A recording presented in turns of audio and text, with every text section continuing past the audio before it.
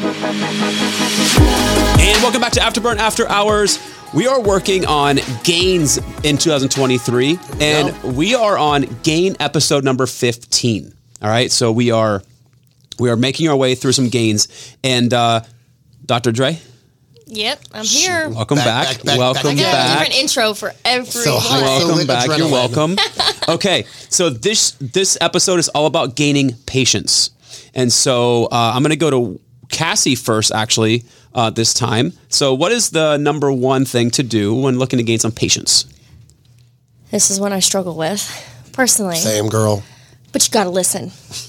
You can't immediately jump into what you think is going to happen, and you're placing assumptions on something. If you just take a step back, you look at the whole scenario, you listen to, who's talking or what's going on, and evaluate before you jump to conclusions. Mm-hmm.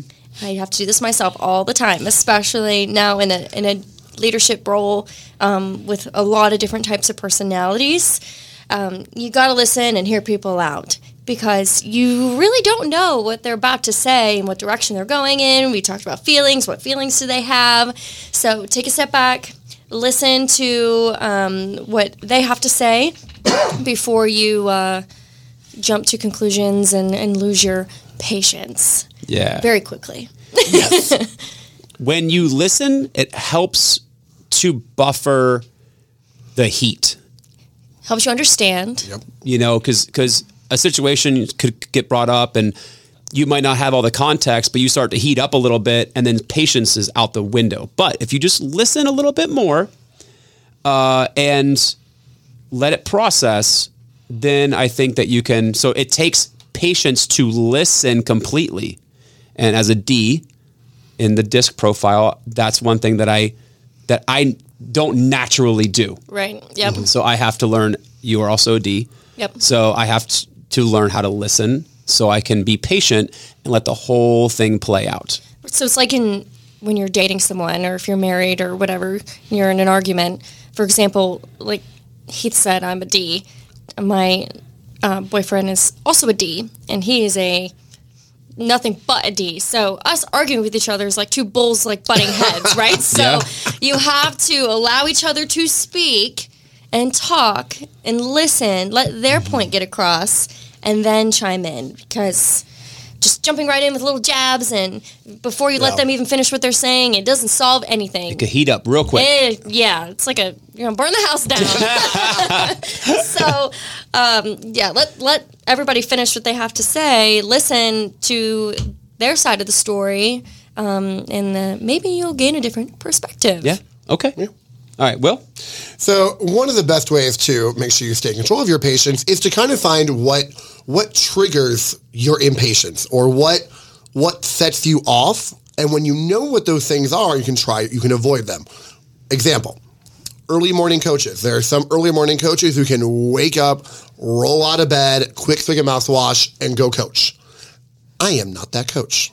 I need to be up 45 minutes before I need to leave so I can shower, have some coffee, have a moment to myself, because if I feel rushed, I am now impatient and annoyed.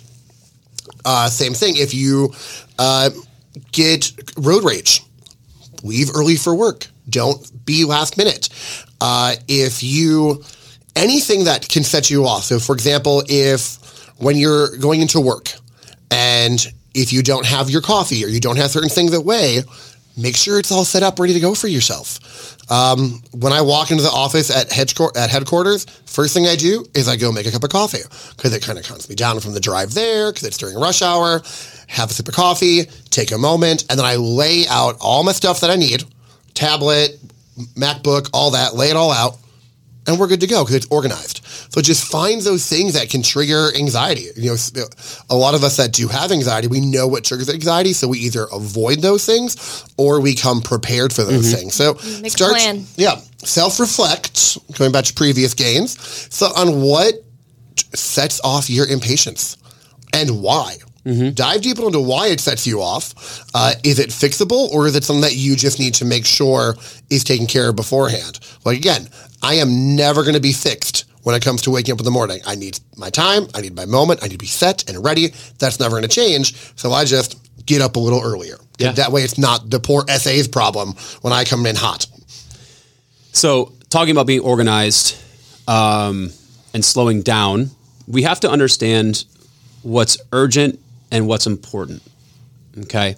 So I talk to managers all the time about this. We talk about time management a lot, and every sticky note that's on your desk when you walk in the morning is not important, but it feels urgent. So for the perfect example I can get, let's say you're at dinner with your significant other, right? And your phone goes off. As you guys notice, I haven't had an Apple Watch in months because it broke. Oh, I didn't notice. Months. I think it broke in the summer. I just haven't got one because I actually like not on my wrist, the shock collar on my wrist, because it's not important. If it's important, they're going to call me, if it's that important. But the problem is it feels urgent because it's right there and it triggers this immediate response. Yeah. Gotta grab it. Uh-huh. And so if you're at dinner with your significant other and your phone starts buzzing, at what point do they lose patience?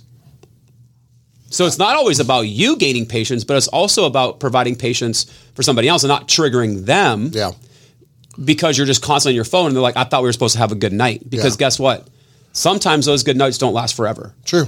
That's very similar to the phrase of your lack of proper planning does not constitute an emergency on my end. Correct. That's very much that right there. So understanding urgent versus important.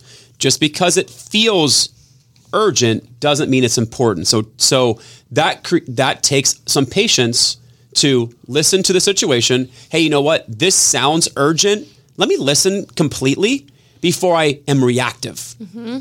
And I think that's where sometimes we get in trouble as leaders is we listen to the first 3 sentences and we're like, oh, I need to take immediate action. Yep. And actually you don't. You need to take some time because that's not actually urgent.